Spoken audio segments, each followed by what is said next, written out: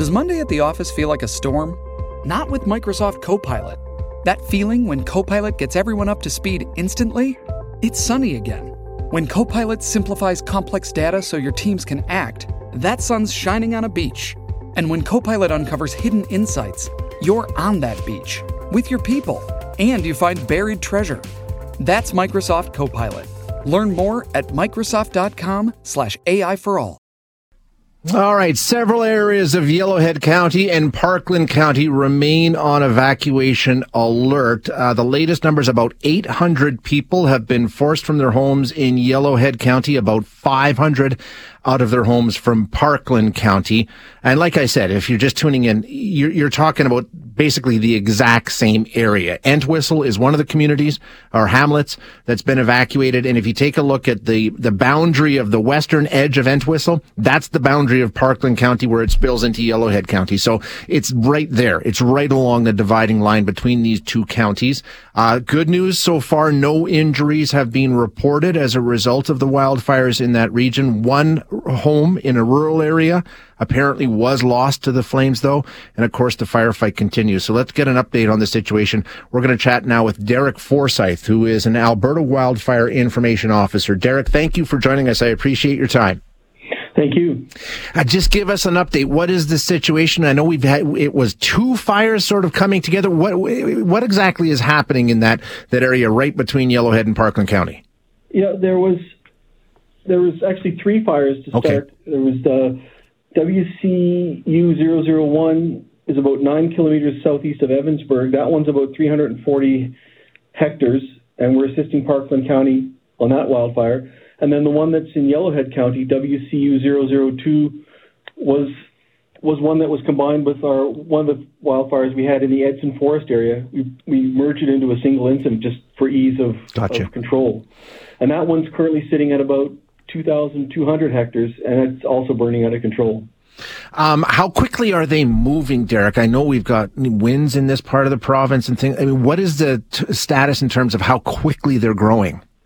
We didn't see a lot of growth on WCU-002, the big one, yesterday. But, I mean, the temperatures today are going to get warm. It's going to be 29 in Edmonton today, and the winds are up again. And when you're dealing with fine fuels, it doesn't take a whole lot for those things to get up and running. So the concern for the communities, of course, is first and foremost. Are they being threatened? They're obviously been evacuated, so there has to be at least some level of concern that those hamlets could be threatened by these fires. Well, and that's a decision that's made by the county. They, after taking a look at the risk factors, they make that call on the evacuation. Our job is we're focused on providing the direct assistance with them to get around this fire and get it out so people can get back to their homes as quickly as they possibly can. What is the current amount of force being used to fight this fire, if there's lack of a better word? I mean, how many people, what kind of equipment's involved right now?